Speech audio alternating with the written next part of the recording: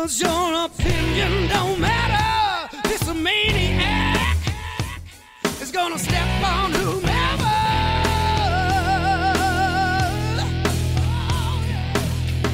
Hey, it's Conrad Thompson, and you're listening to 83 Weeks with Eric Bischoff. Eric, what's going on, man? How are you?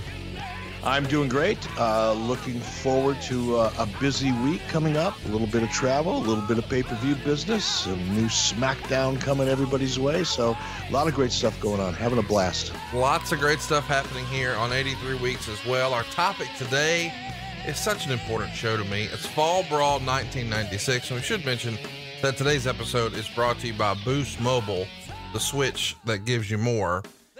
This show that we're going to talk about today, Eric, I told you off air that if you were here in person and we were together right now, I would give you a hug for, because I sort of put wrestling down and it was in my rear view mirror and I was not watching for 93, 94, 95. And then one day I'm flipping through the channels, probably late August, 1996. And I see Hulk Hogan in all black and I think, is that Hulk Hogan? What is this? I'm so used to the babyface red and yellow all-American Hulk Hogan that Hulk Hogan wearing all black and growing a beard was just weird. So it captivated me, caught my attention, and I had never even seen Diesel or Razor Ramon. So I didn't know who those guys were. I just knew this guy is supposed to be a good guy. What in the world? And I found myself falling in love with Nitro. And this is my first pay-per-view back. So watching this show this week was such a joy. Brings me back to the height of my fandom. And, I can only imagine what it must feel like for you, because when you go back and watch this all these years later, you know, you guys are certainly rolling here and you've got some momentum, but you know what's about to come and you're about to fucking own the wrestling world. That's never more evident than when this show. Fair to say? Well, you know, I don't think it's fair to say that, you know, we knew what was to come, because we were taking it, you know, one day at a time, you know, one show at a time. Clearly, you know, we were on the beginning of a massive role, in terms of our success. But, you know, as you know, and I've talked about this before on this show, you know, oftentimes when I go back and I look at these episodes, these pay-per-views from 20 years ago or more, or Nitro or whatever it is, you know, you kind of cringe a little, you know, because everything has advanced so much further. You know, the in-ring product has advanced in many respects, or evolved, I should say. Some people may not think of it as an advancement, but I do.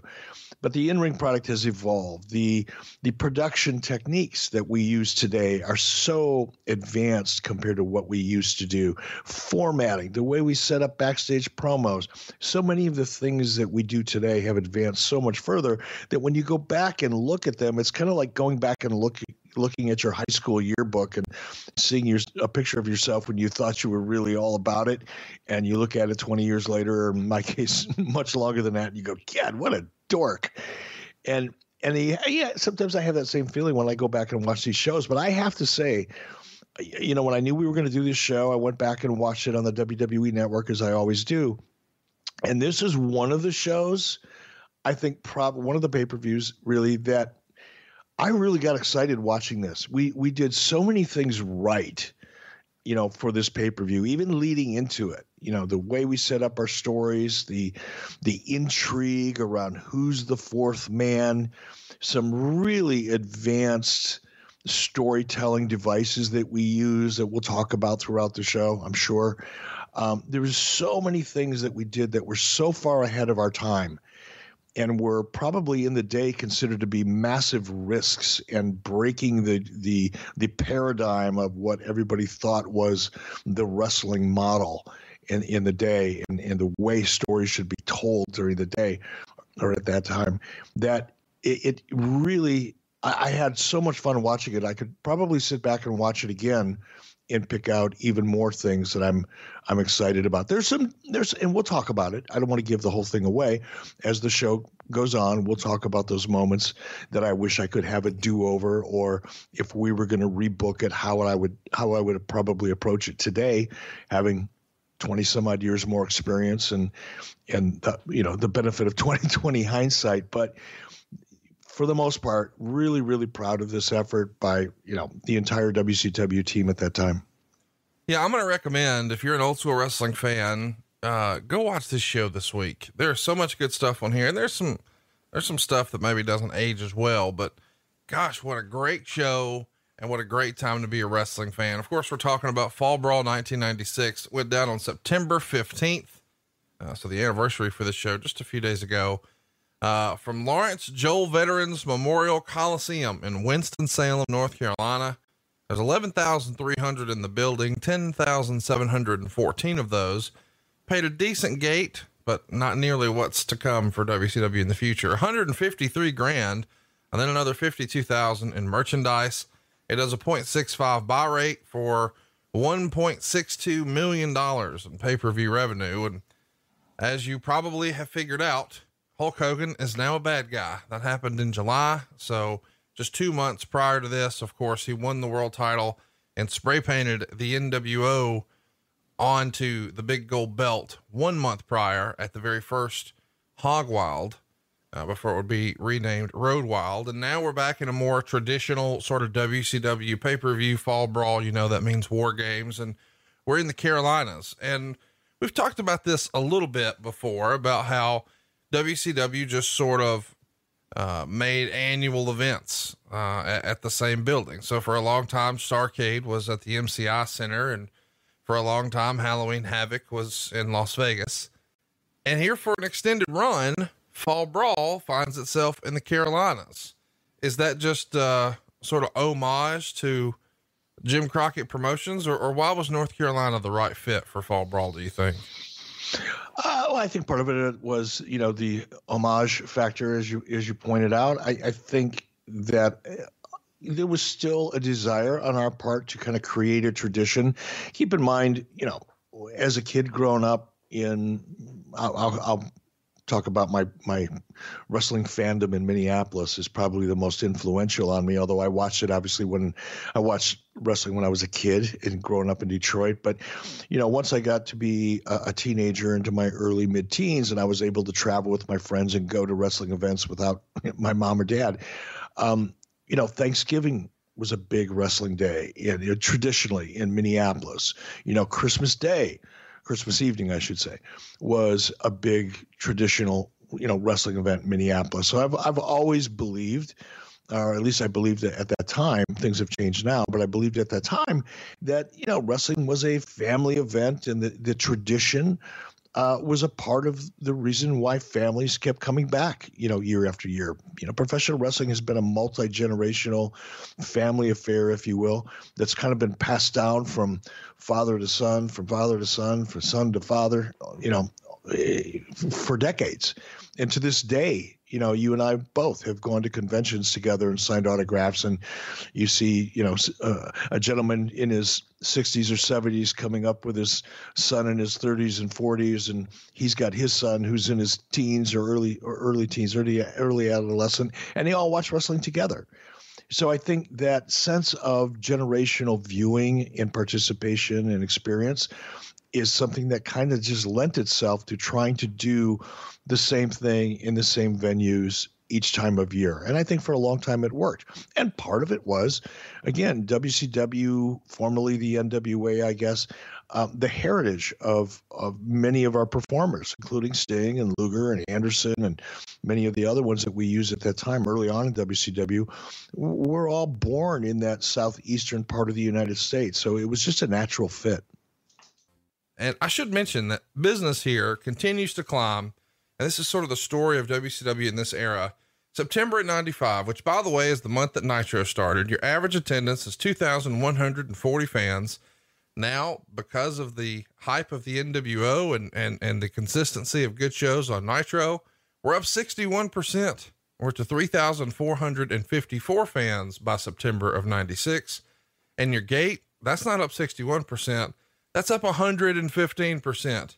Your average gate in September of 95 is a paltry $18,750. 1 year later, over 40 grand, $40,403. And ratings, by the way, they're up 21% as well. You did a 1.9 in September of 95, a 2.3 here in September of 96.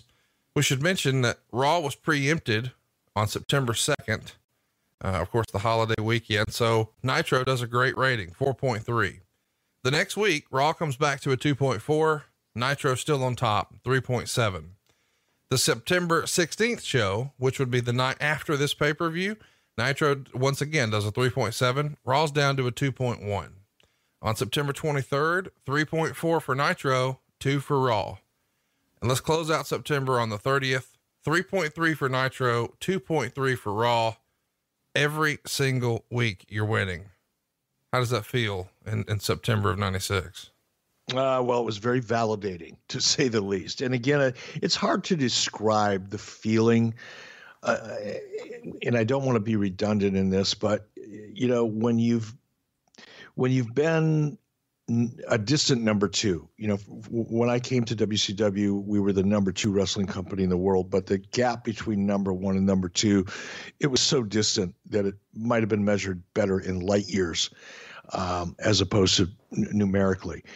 And it kind of beats you down. You start looking at yourself in a way as, the inevitable number 2, and nothing is ever going to change, and nobody really believes it can. And no matter how, much we tried to convince ourselves, and we would try to be each other's cheerleader in WCW, even when I first, got into the management side of the equation, deep down inside, we were kind of always resolved to be maybe a better number 2.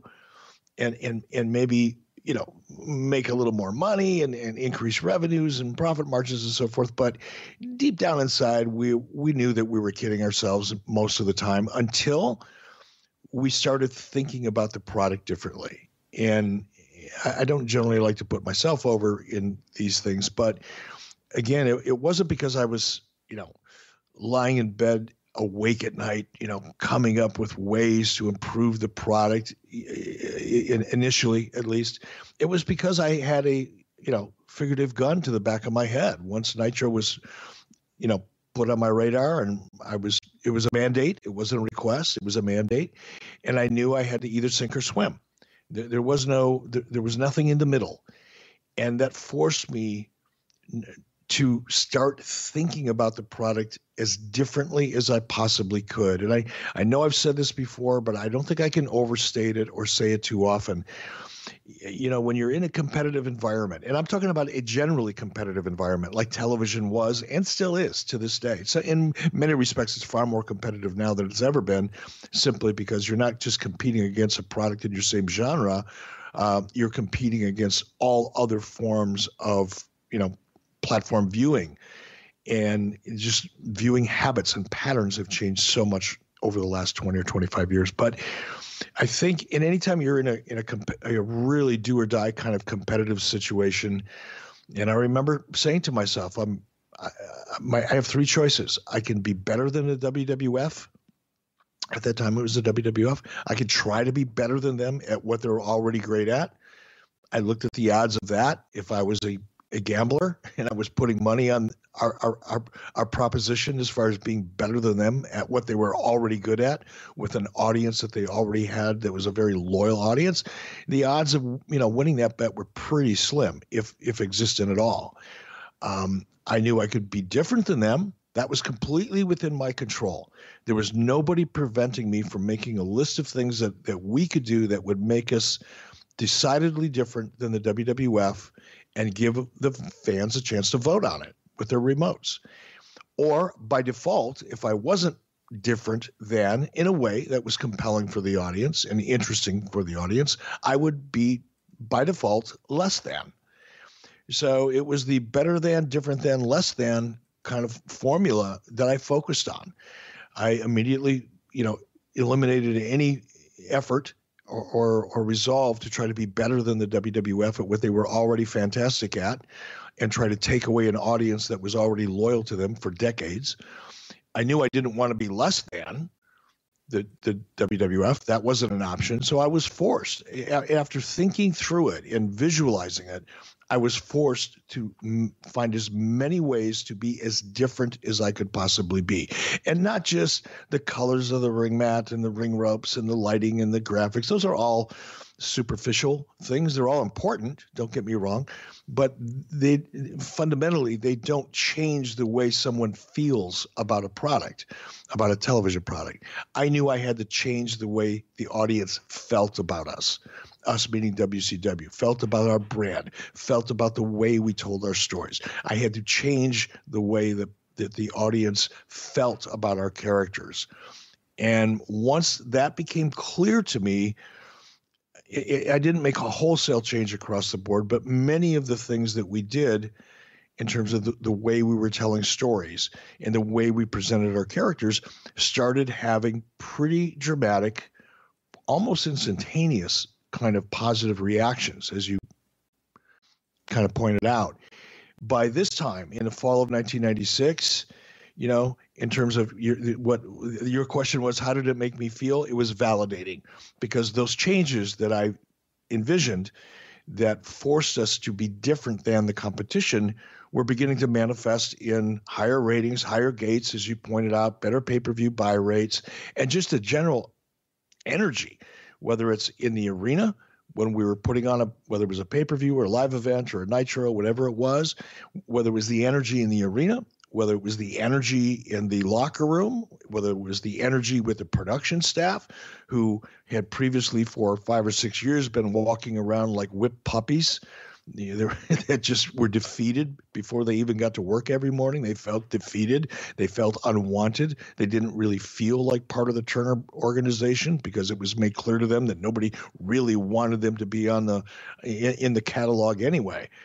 And then all of a sudden to completely turn that on its head and have people within Turner Broadcasting, not all of them, not the ones that were really important other than Ted, but many of the people that, up until that point, didn't really want to be seen hanging around with WCW people, didn't really want to talk about WCW as part of the Turner organization. All of a sudden, those people were calling and asking for backstage passes.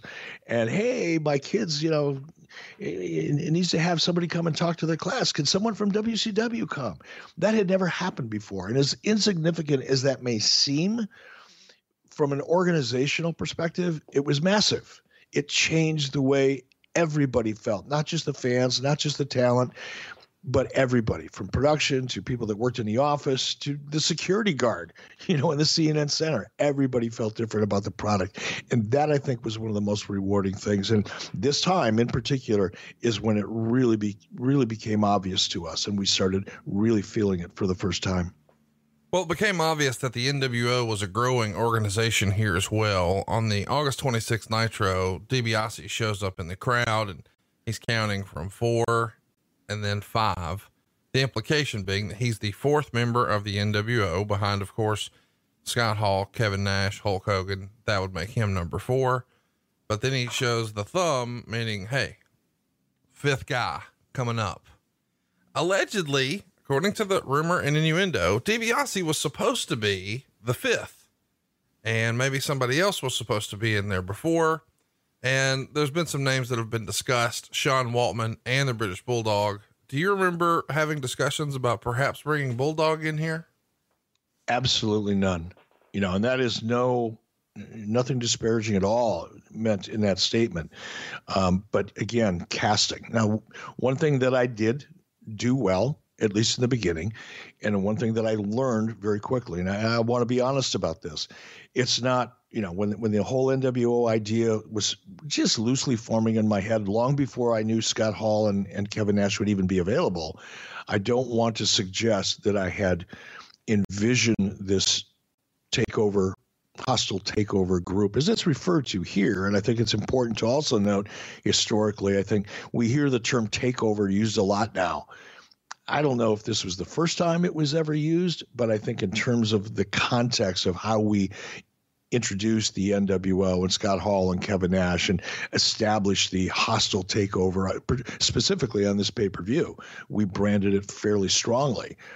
It might have been the first, if not the first, very close to it. And I think it was probably one of the more, at the very least, if it wasn't the first time, the hostile takeover kind of theme had been introduced to sports entertainment. If it wasn't the first time, it was probably done better than any time previous to that. But I don't want to suggest that I had this, casting vision. Right. That I wanted, my characters in this hostile takeover to be, kind of the anarchists and street thugs and, the look that we ultimately came up with. But once we saw Kevin, once we saw Scott, once the NWO began to, take shape and form, we were careful, at least in the beginning, about how we cast it. Now, I've admitted this so many times on this show. I've talked about it ad nauseum. Yes, the NWO eventually grew too big. The casting became weaker and weaker and weaker. But at the early stages, when we're talking about the fourth or the fifth guy, Sean Waltman was discussed because he was a natural fit. If you were a casting director in Hollywood and you were producing a movie on the NWO, even if you didn't know who Sean Waltman was as a performer, he had that look. He had that vibe about him. And obviously with the character and the history that he had with Scott and Kevin, it was even more of a fit. But British Bulldog was a square peg in that round casting hole, if you will. There was no fit at all with British Bulldog, and there was never a conversation about him. Great talent, valuable performer, an amazing asset, no question about that, but not in that role.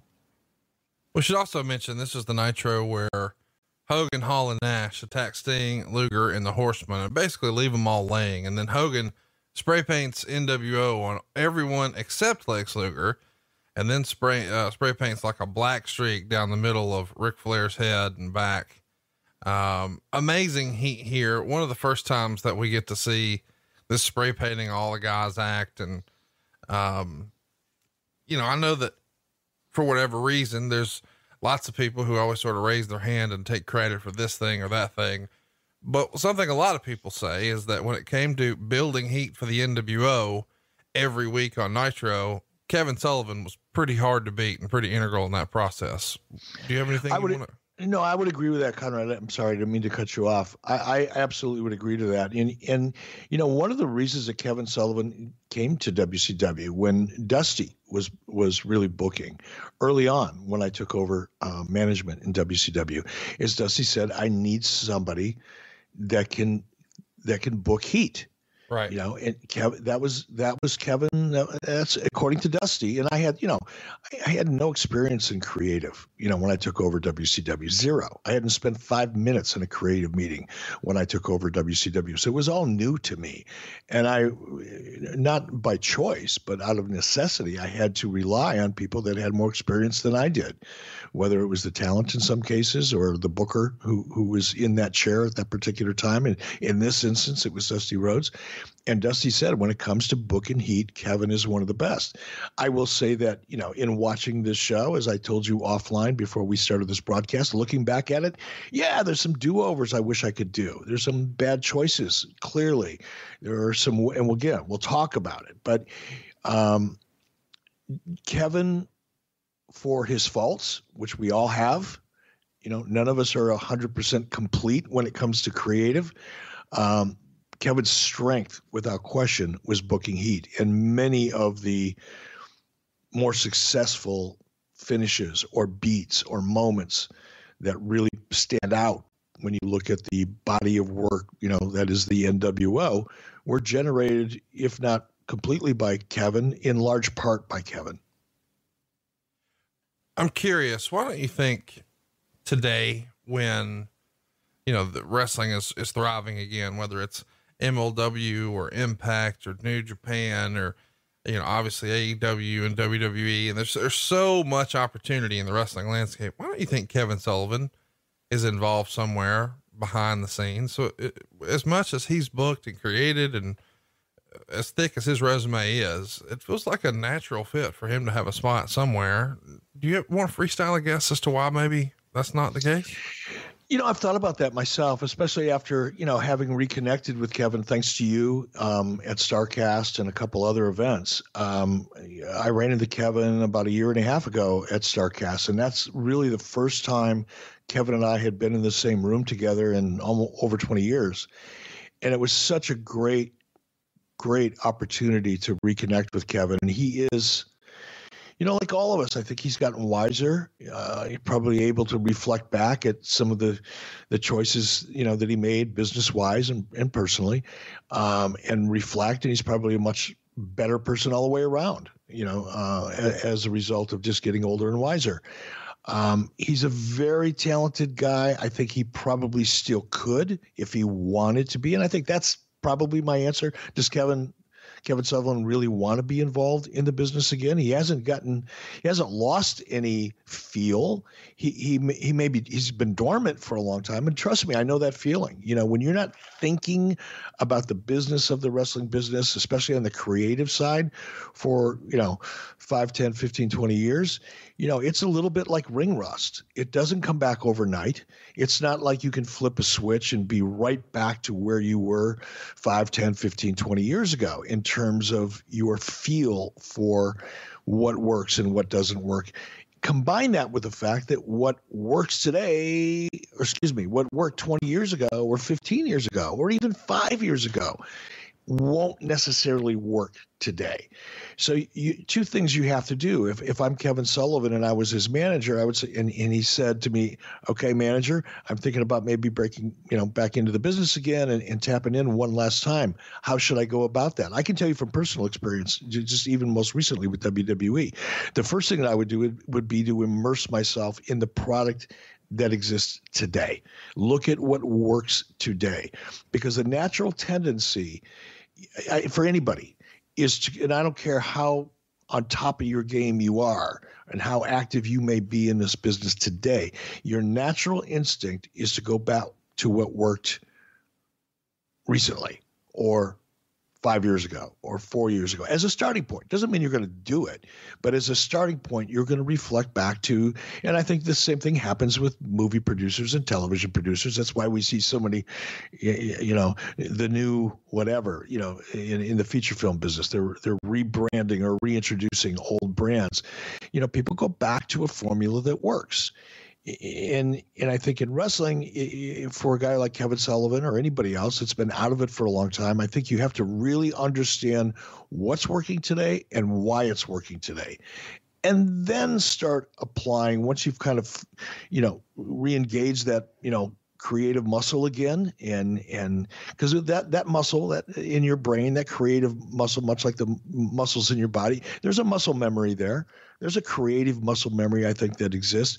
But before you start trying to use it, you've got to condition it. And I think you have to condition it in a way that allows you to really understand what's currently working and then start applying, I think, some of the formulas that have worked for you in the past. So I think with Kevin, he's been out of it so long. And I don't know, and I certainly don't want to say anything that would offend Kevin, but I don't know if he has the confidence because he's been out of it so long to re-engage. I don't know if he's waiting for somebody to give him a call and say, hey, Kevin, we'd like to bring you in and just have you give us some thoughts on how we might make our product a better product.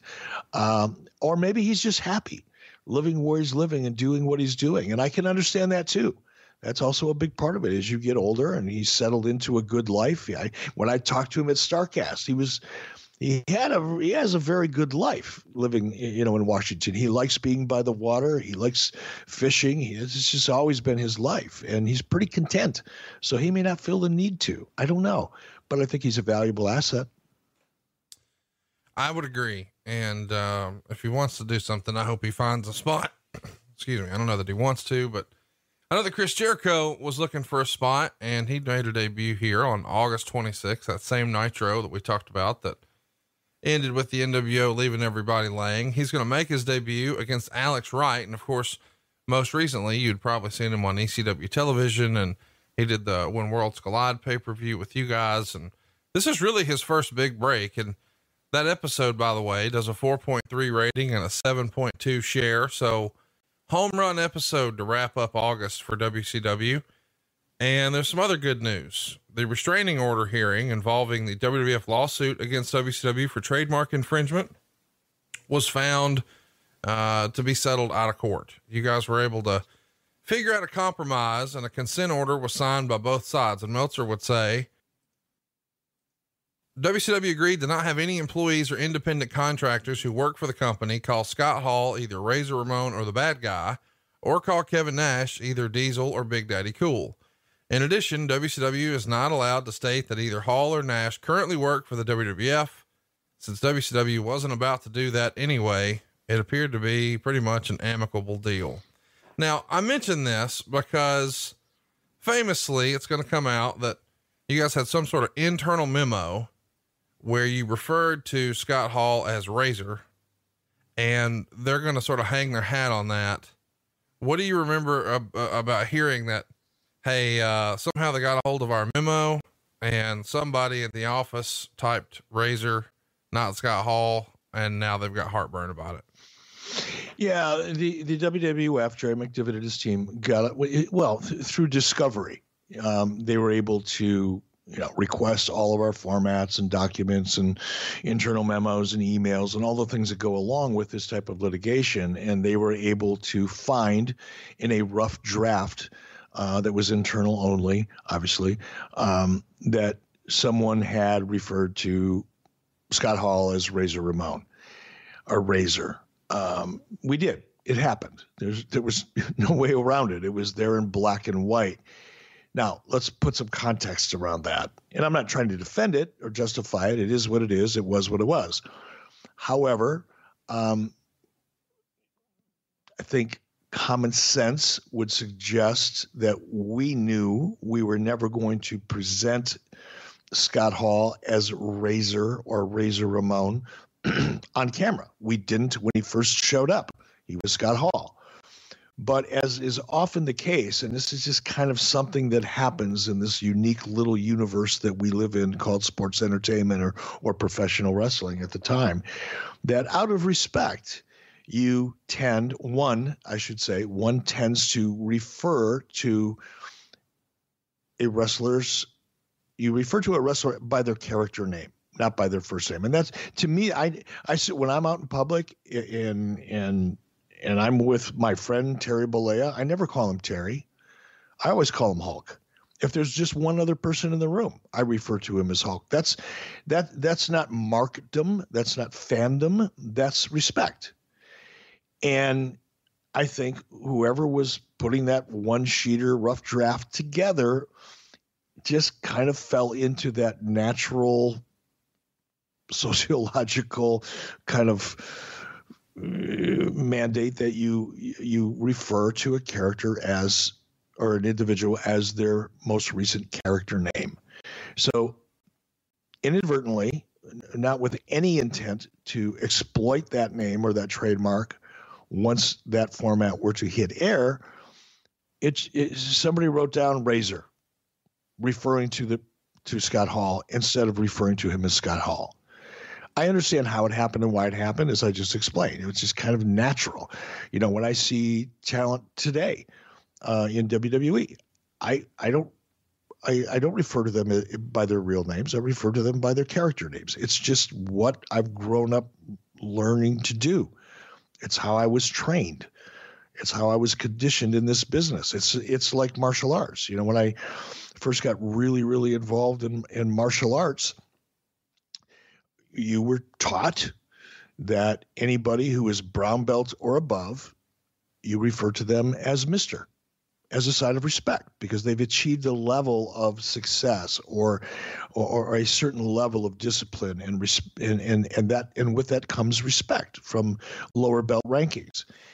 And to this day, when I see Ernest Miller, and if we're in a group of people, he's not Ernest, he's Mr. Miller. Not because he was my instructor or not because of any other reason other than he has attained a very high level of success in his sport. And just the way I've been conditioned, I refer to him as Mr. Miller when I'm in public. Now, the same kind of thing is true in professional wrestling. At least it was, maybe not as much as it used to be, but like I say, I know how it happened and I know why it happened, but it's kind of funny that, the WWF and Jerry McDevitt, it's not funny. It's understandable. Jerry McDevitt's a great lawyer, and he was able to camp out on that and make a point and won on that point. We should mention there is another legal issue sort of hanging out there.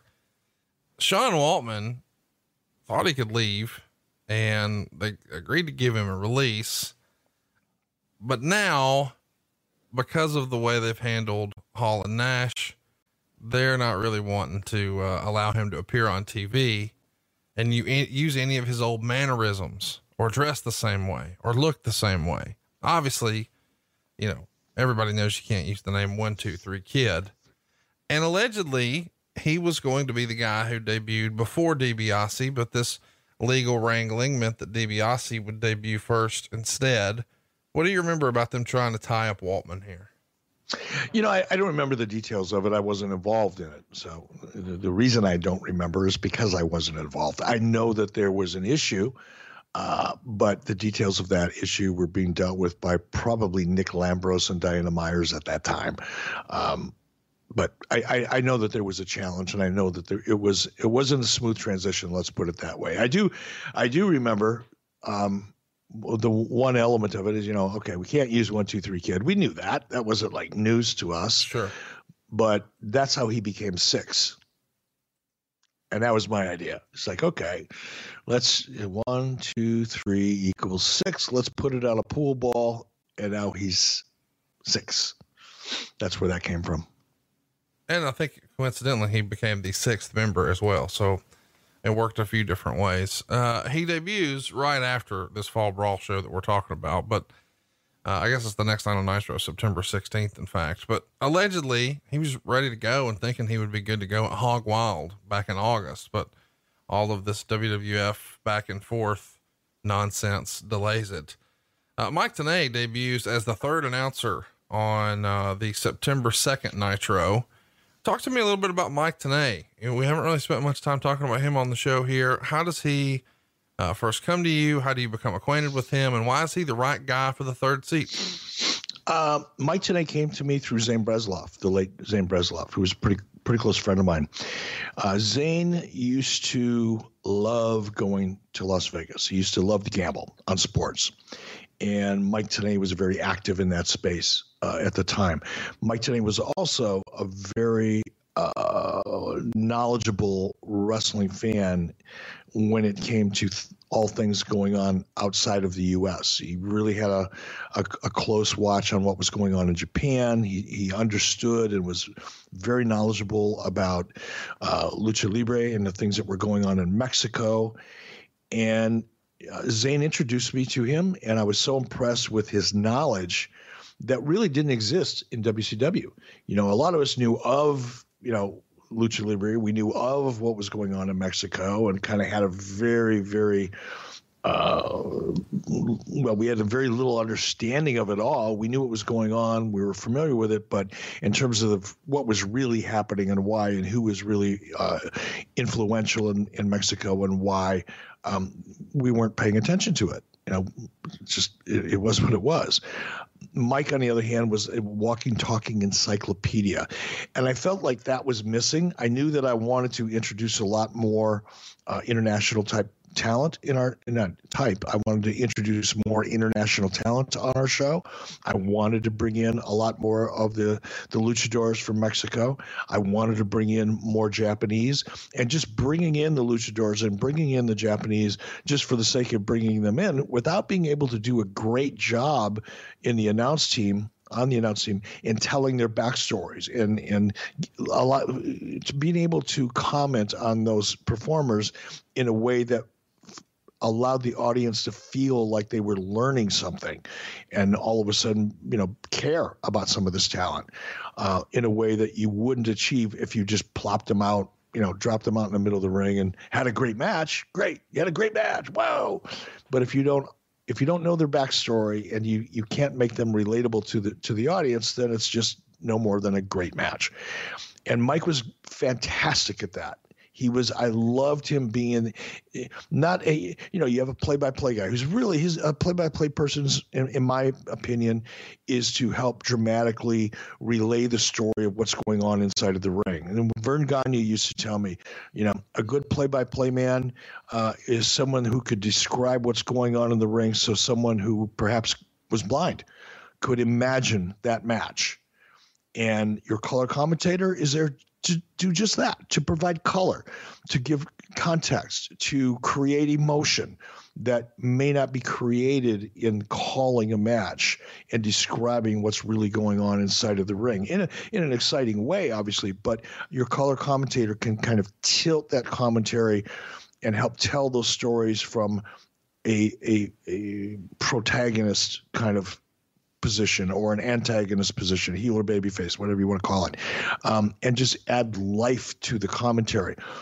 But my feeling was a guy like Mike Tenay could come in as the third man and really add a level of detail and backstory and history and context to the play-by-play in color in a way that would make the commentary booth a much more efficient and effective way of painting the picture for our audience from an audio perspective. Let's talk a little bit about the British Bulldog again. I know you said that, there wasn't a plan for him to come into the NWO, but I mean, that's clearly a talent you'd like to have in WCW. And it was reported multiple different ways that you guys were in negotiations here in 96. Of course, he winds up re-signing with the WWF instead. What would the creative have been? I mean, he had been with WCW before, and obviously you are in the middle of a little bit of a war. Would he have been on the WCW side of things in this NWO war, or would he not really have participated in that angle at all, do you think? Well, there was no creative, put in place prior to negotiations or during negotiations. Looking back, clearly he would have been, when I say clearly, because he, as we talked about earlier, from a casting perspective, he would not have fit really on the NWO side. But he, to answer your question, yeah, I can imagine he would have very easily fit on the WCW side of the equation. The real impetus and desire to sign Davey Boy had a lot more to do with his value for us in terms of international touring. So it wasn't as much of a creative decision necessarily, not that there wouldn't have been creative for him and not that that wasn't important, but the reason that we really wanted to sign Davey Boy Smith was because of his value internationally. So it was more of a strategic acquisition as opposed to a creative one. Talk to me about the Giant. We haven't spent a ton of time talking about his situation here, but just a couple of weeks after Hulk Hogan beats him for the title at Hog Wild, he turns on Randy Savage to join the NWO. Why the sudden turn for the Giant? Lots of people, including people you don't really like, have sort of freestyled that maybe the original plan was that Davey Boy was coming into the NWO and you've shot that down. And when that doesn't happen and he winds up re-signing with the WWF, you feel like, well, we need to deliver another member, and that other member becomes the Giant. And there would be some criticism that this is a swerve for the sake of a swerve, a surprise for the sake of a surprise, because he didn't sort of fit the mold of we're coming down from the other company to do a takeover. He was never with the WWF. Talk to me about the Giant. And do you think in hindsight, maybe that was one you wish you had back? First of all, that rumor and innuendo that suggested that Davey Boy Smith was going to be a part of the NWO was flat out wrong. It just was. And the same individual who, last week, we didn't beat up on this too much, but last week, that same individual wrote, in his dirt sheet that the Ready to Rumble movie was really about the tragic, circumstances surrounding Owen Hart. I mean, that's what he reported. And nothing was further from the truth, which is usually the case, or so often the case in so much of what is reported in that kind of a format, a dirt sheet. It's just flat out wrong.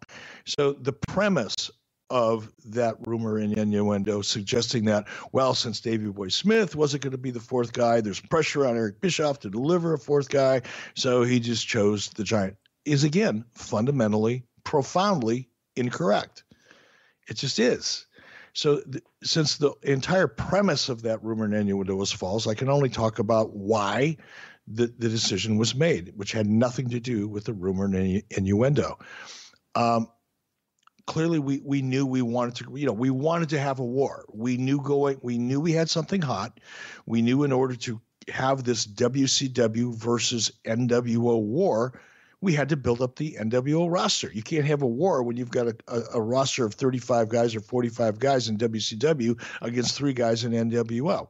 I think even dirt sheet writers could do the math and figure that one out. So we knew going into this war premise and this storyline that we had hoped would last for quite a while, that we had to build the ranks. And the rationale behind Paul was to give the NWO, because they were outnumbered, to give NWO that one massive heater, the giant that, even though the odds may be stacked against WCW, WCW had the heavy artillery, in addition to Hall and Nash and obviously Hogan. So that was the logic behind it. It was nothing to do with the pressure and the swerve and feeling to, I know that's the underlying narrative that certain people like to write about or did back then. But it just wasn't true. That wasn't true. It had nothing to do with the creative. It wasn't like I was trying to, I didn't wake up every, Monday morning thinking, okay, how am I going to swerve my audience tonight? I know that's a narrative because we did use a lot of swerves. We did keep the audience guessing. If you notice, one of the things that launched this whole storyline was who's the third man? A big surprise, a swerve. Yes. And by the way, it worked. The underlying premise here, or theme, I shouldn't say premise, the theme here is who's WCW's fourth man?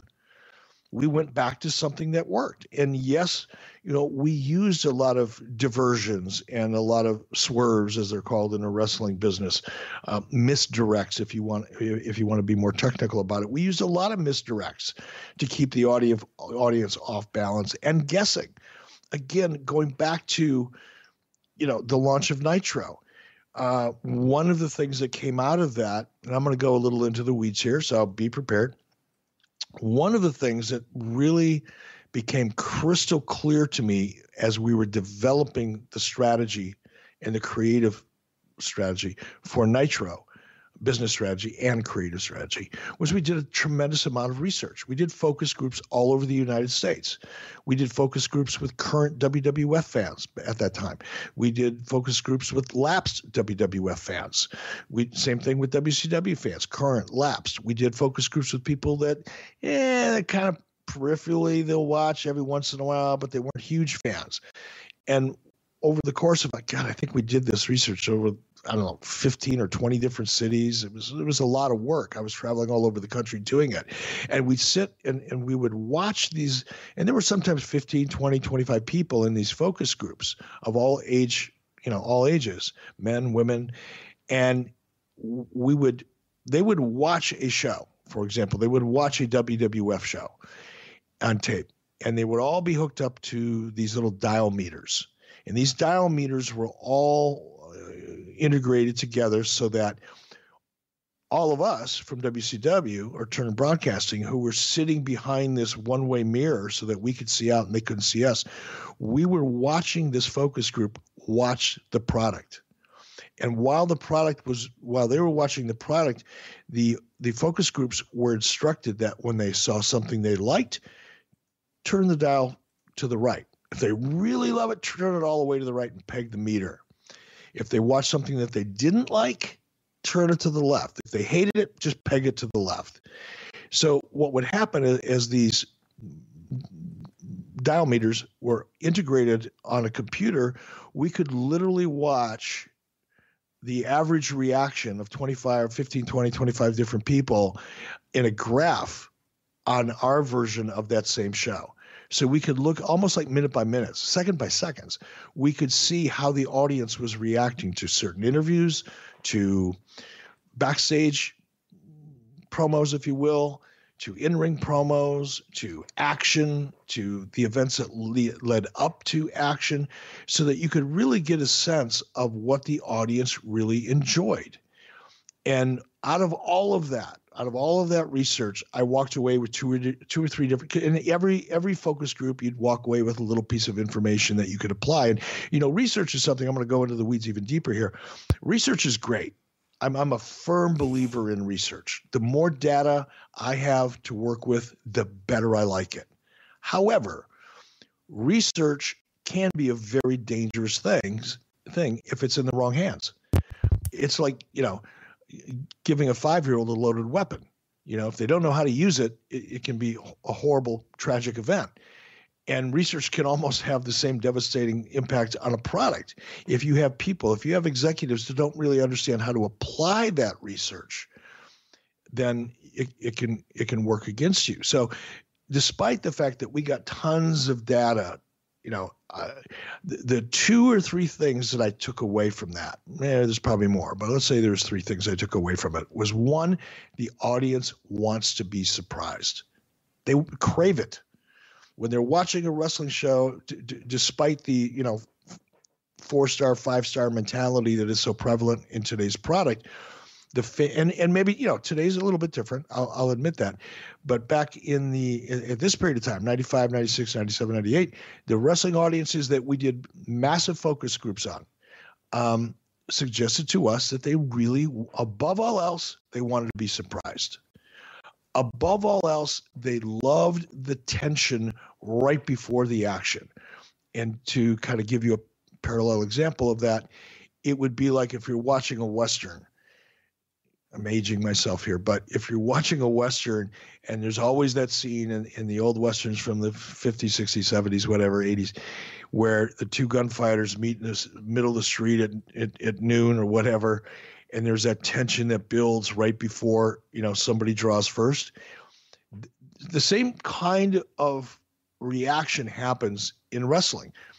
Wrestling fans in our focus groups back then, things have changed, admittedly. Back then, it wasn't so much the action that they appreciated, was the build-up to the action. Those moments, Conrad, if you and I were coming face-to-face in the middle of the ring, and you were the babyface and I was the heel, the slower we came together and the more tension we built in that one moment before one of us actually landed a blow, that is the peak, or was, I should say. That was the peak across the boards in our focus groups. So, yes, did I try to surprise the audience? Of course I did. Did I do it too often? Maybe I did, but it worked really well, as we've talked about here in this era. They really loved cliffhangers. They wanted you to leave them wanting more, not give them so much that they wanted less. So did I try as best I could, as often as I could, to create a show that, rather than leaving with a finish or leaving in a way that kind of put a period at the end of the sentence for that particular episode, did I try to find ways to create a sense of a cliffhanger? Of course I did. Did I overdo it? Yeah, you could argue that. I'll buy that. I'll take it. But the surprise or the swerve or the misdirect, however you want to call it, was something that the audience in our focus groups told us they wanted more of. And yes, I did it a lot, but not just because I was in the mood, because I was informed by a vast amount of research that didn't come from dirt sheets, that's what the audience wanted. And it had nothing to do with my personal taste and me just doing it for the fun of doing it and swerving the boys and all that kind of horse shit that's been floating around out there for 20 some odd years. So if you had to do over again, you would have still put the Giant in the NWO. Yeah, I think I would have. Look, yeah, I would have. Again, context at that time, under those conditions, yeah, I would have. I do want to circle back to something you said a minute ago, because I hadn't heard that. And I'm not saying it didn't happen. I just, maybe I missed it. You read or heard somewhere that Owen Hart was supposed to be a topic in the movie? Not a topic in the movie. Hold on. I'm going to pull it up, because I saw it in last week's notes and I thought it was so unbelievable. Hold on. Okay. So I found my notes from last week, and I did, to your point, I did misspeak. But here, let me read it to you. This is from Dave Meltzer. And again, from last week's show. Now I'm reading from your notes here. The wrestling movie, which by the way was called Ready to Rumble, right, was far too long, meaning it couldn't be dropped. This was all within the context of me leaving WCW and some of the ideas that I brought to the table that presumably were dropped because now I was gone. But the movie, according to Meltzer, was far too long and will be produced next month. Bischoff, who was to star in the movie as something of a Vince McMahon character. Now, keep in mind, I was the heel authority figure before Vince McMahon was the heel authority figure. So to suggest or imply that I was trying to become a Vince McMahon version of WCW is kind of inauthentic or horseshit just from the get-go. But Eric Bischoff was to star in the movie as something of a Vince McMahon character in a terribly scripted story based on what happened to Bret Hart, not Owen Hart, Bret Hart. Now, while I misspoke and said Owen Hart, the fact that it was according to Dave Meltzer, and again, this is something, by the way. Now I'm going to try not to be too aggressive here or too much of a horse's ass. But honestly, if you're going to write something about a movie, first of all, the movie wasn't my idea, as I said last week. Warner Brothers came to me. I didn't go to Warner Brothers. This wasn't, the rumor and innuendo, easy for me to say, and the narrative, specifically by Meltzer at the time, was that I wanted to be a Hollywood guy. Okay, Warner Brothers came to me and said, "We want to do this movie." Okay, that wasn't, you know what I mean? What am I supposed to do? Say no? Right. Geez, that's a bad idea. I don't want to take that to my bosses because that would make it look like I'm actually working with this super mega entertainment powerhouse that's about to, invest in us and acquire us. So I'm going to camp out and say no because Dave Meltzer might not like it. But anyway, the movie was too far along and will be produced next month by Vince McMahon based on what happened to Bret Hart. Nothing is further from the truth. Nothing. And if Dave Meltzer was even pretending to be a journalist or pretending to have a modicum of credibility, it would have been very easy for him to find out what that movie script was about. He was too fucking lazy to pick up the phone and do the work. So instead, he went with the narrative that Eric Bischoff, because he wanted to be a Hollywood guy, has got at Warner Brothers to do a movie script about what happened to Bret Hart. Profoundly telling about Dave Meltzer's credibility. Not only then, but now. We'll just let it go at that. Here we go. I thought we'd get through a freaking episode without having to get into this shit.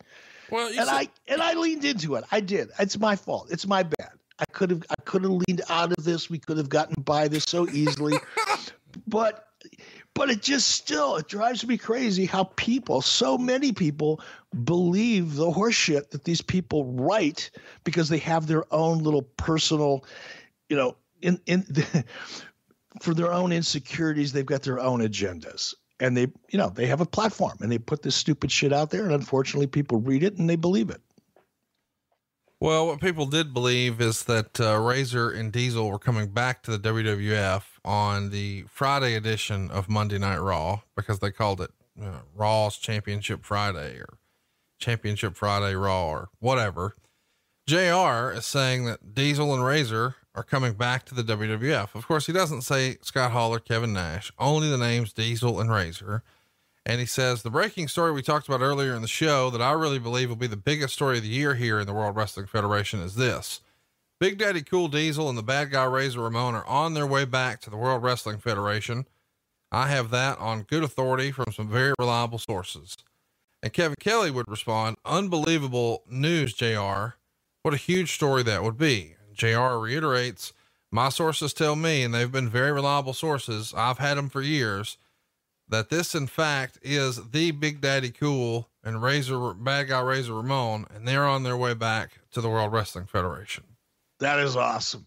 I mean, it's so awesome. I just love it. Well, behind the scenes, of course, Scott Hall and Kevin Nash particularly Kevin Nash have doubled down on the idea that when you heard this, you panicked a little, thinking that, oh no, we never officially signed these guys to contracts. We just had deal memos. Maybe we need to take them contracts and put a little more cheese on their burger for them. Look, both Scott and Kevin are good friends of mine, and oh gosh, I can't remember what event it was, but about 6 months ago, we were together, the three of us. You were at the For the Love of Wrestling over in the UK. No, it was here. It was a domestic one here in the States.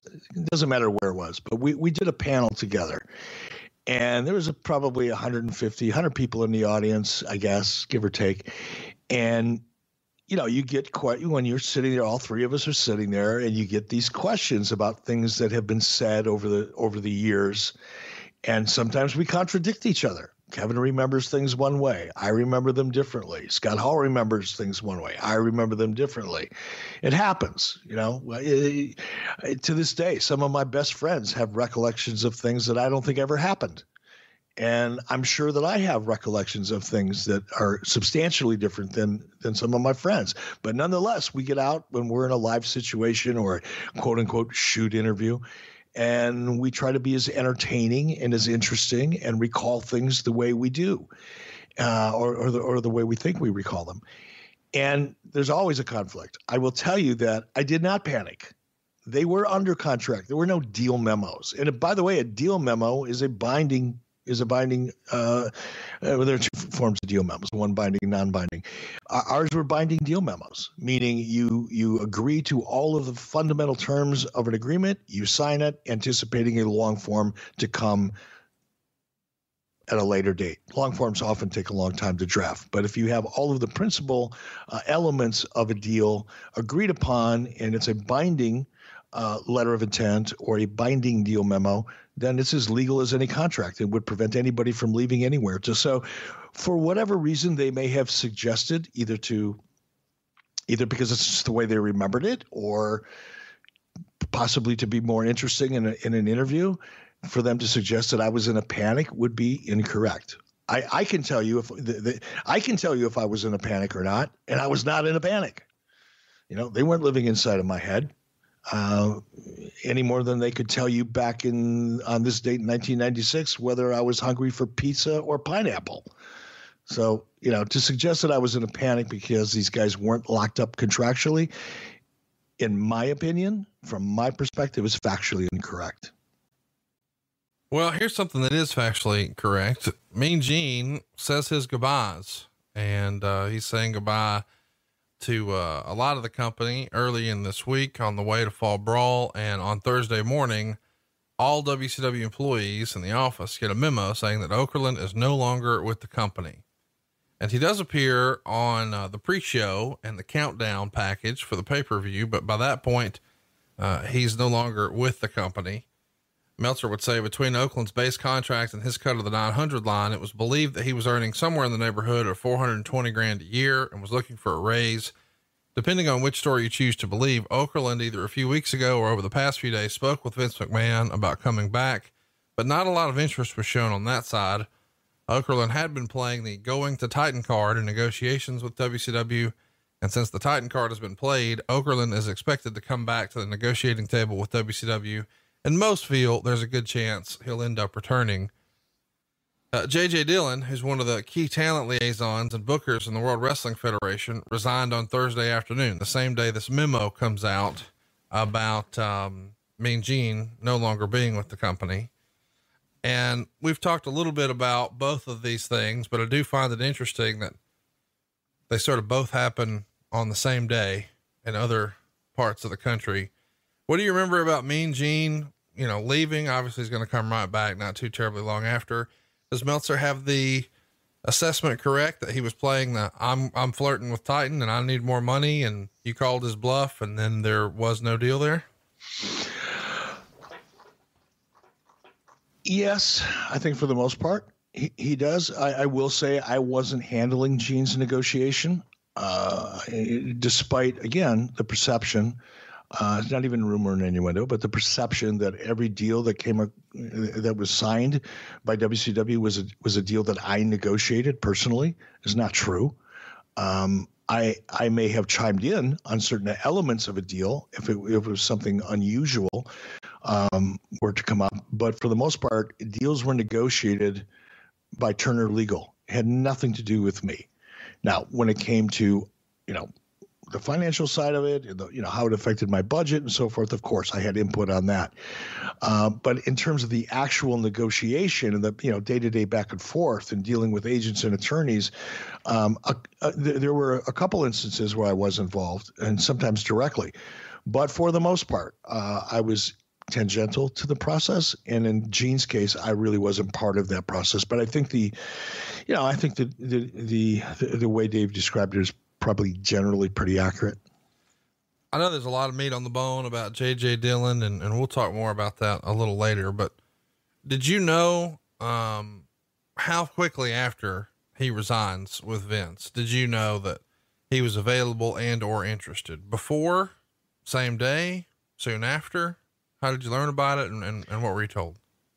I didn't know who JJ Dillon was, and that's no disrespect to JJ. I'm not trying to be a smart ass or say anything derisive in any way. It's not my intent. But I just didn't know who he was. And Kevin Nash came to me probably the day he was let go or shortly thereafter. Kevin Nash came to me because we did need somebody in talent relations. Talent relations was a weak spot on our management team. Terry Taylor, enough said. That was our kind of talent relations guy. We knew that was a weak spot. It's impossible, in my opinion.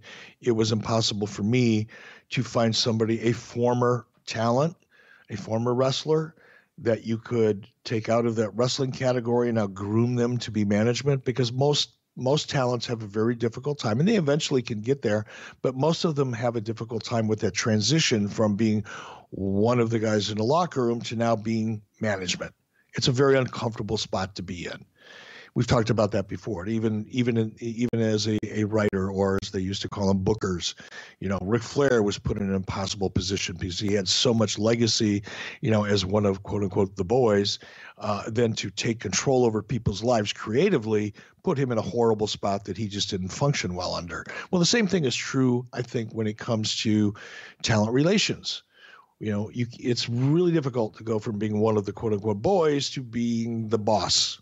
And for that reason, when Kevin Nash came to me and said, hey, JJ Dillon has been doing this role in WWF and he's good at it, and the guys have respect for him, and blah, blah, blah, blah, blah. And he's not one of the boys, or at least he hadn't been in a long time, again, I'm not going to get into all of the details here, but there was two reasons that I brought him in. One, because I needed somebody to fill that role, and two, because I really felt like at that time of his life, JJ needed a great opportunity. And because he was in the business, and I know how hard it is for people. First of all, it's hard in this industry. It's hard to find people. I'll say in 1996, 1997, 1998, the way the wrestling industry was managed and the way it operated back then, it was hard to take somebody from the outside of the industry, unless it was legal or finance or, some other aspect of the business that is more traditional across other businesses. But when it came down to the nuts and bolts and the inner workings of the professional wrestling industry, it was hard to find people that could fill certain roles, and talent relations is one of them.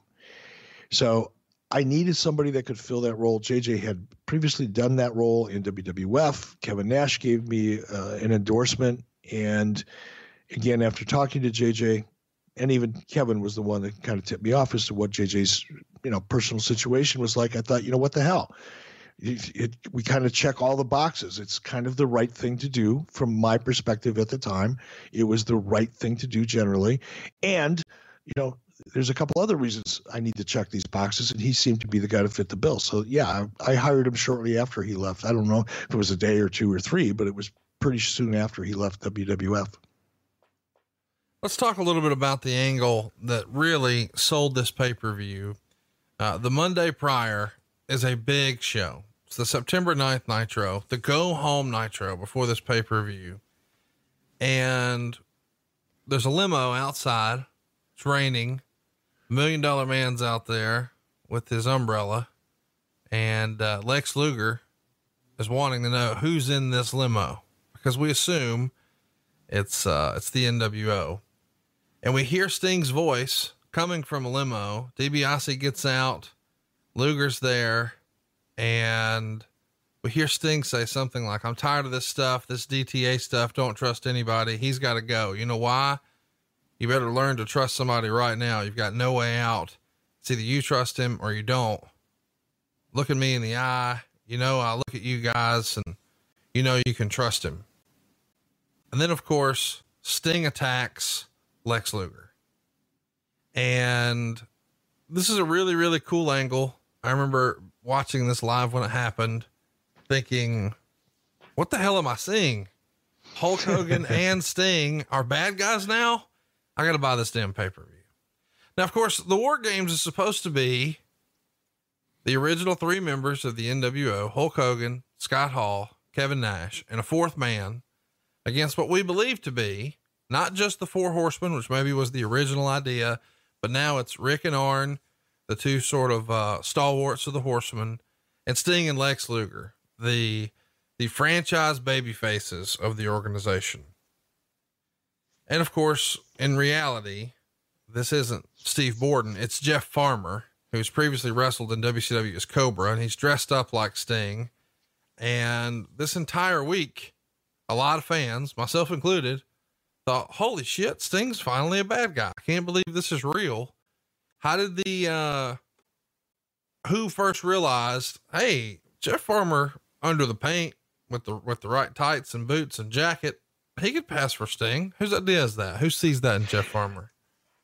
God, I knew you were going to ask me that question. I've been trying to find Jeff Farmer. I was with Jeff. We had lunch together in Tokyo, right in a restaurant right next to the Tokyo Dome, back in February. And we, reminisce and I wish I would have asked him, where that idea really originated, because as we've said here before, most ideas are a collaboration, right? Somebody says, hey, what if we do this in red? Oh, what if we do it in blue? Well, let's do it in red and blue. Hey, purple's great.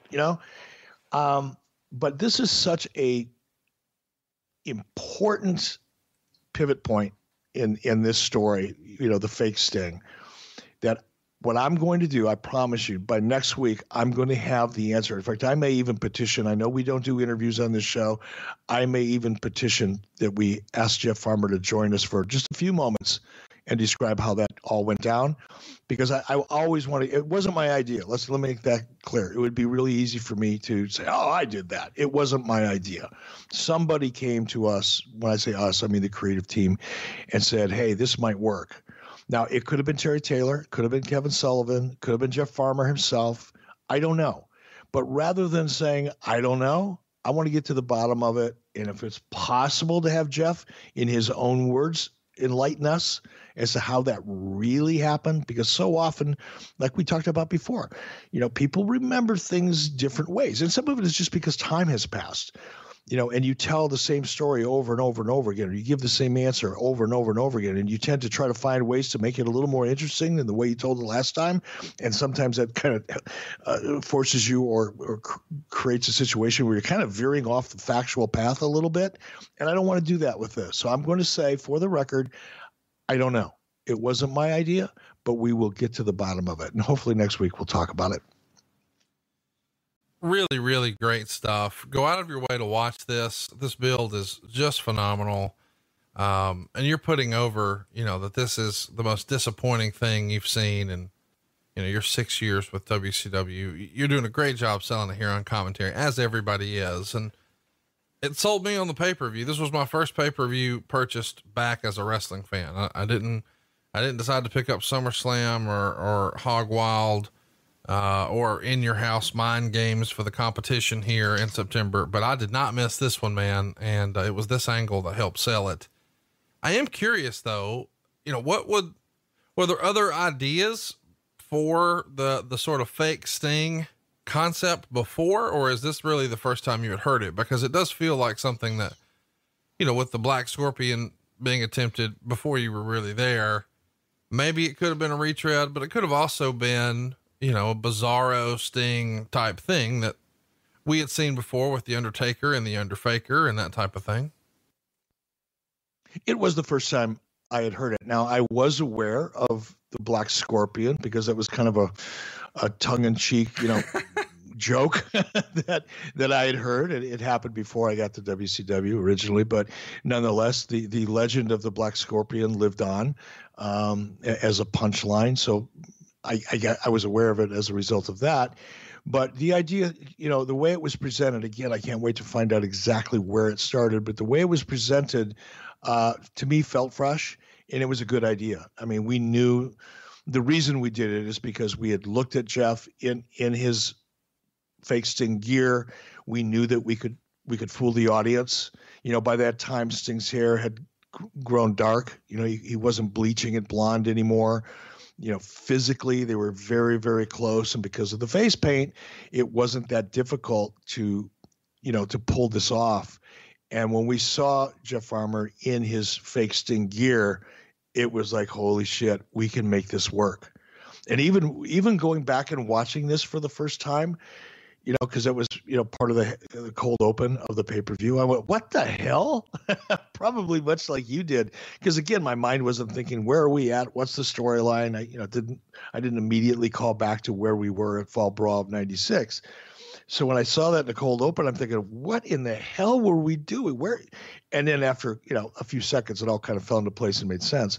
But if you put Jeff Farmer in his Sting gear and Sting in his Sting gear side by side, from 10 feet away, you'd be hard pressed to pick them out unless you knew them both really, really well.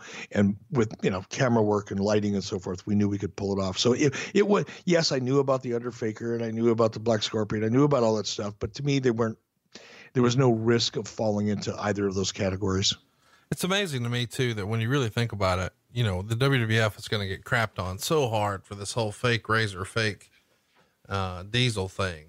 But they don't even sort of tease that until Friday of that week. But that Monday, you're presenting your own fake Sting right away. So you're beating them to the punch and you're doing it much more effectively because nobody hated this. This was very, very well done. And we should mention that, the Wrestling Observer reader poll only gave the readers only gave this a 45% thumbs up for this Fall Brawl, which really shocked me because I don't know, maybe I'm just nostalgic about this show because it was my first show back, but it gets 35% thumbs down. I totally disagree with the readers of the Observer on this one. I love this show just because of this particular storyline. Let's get into the show.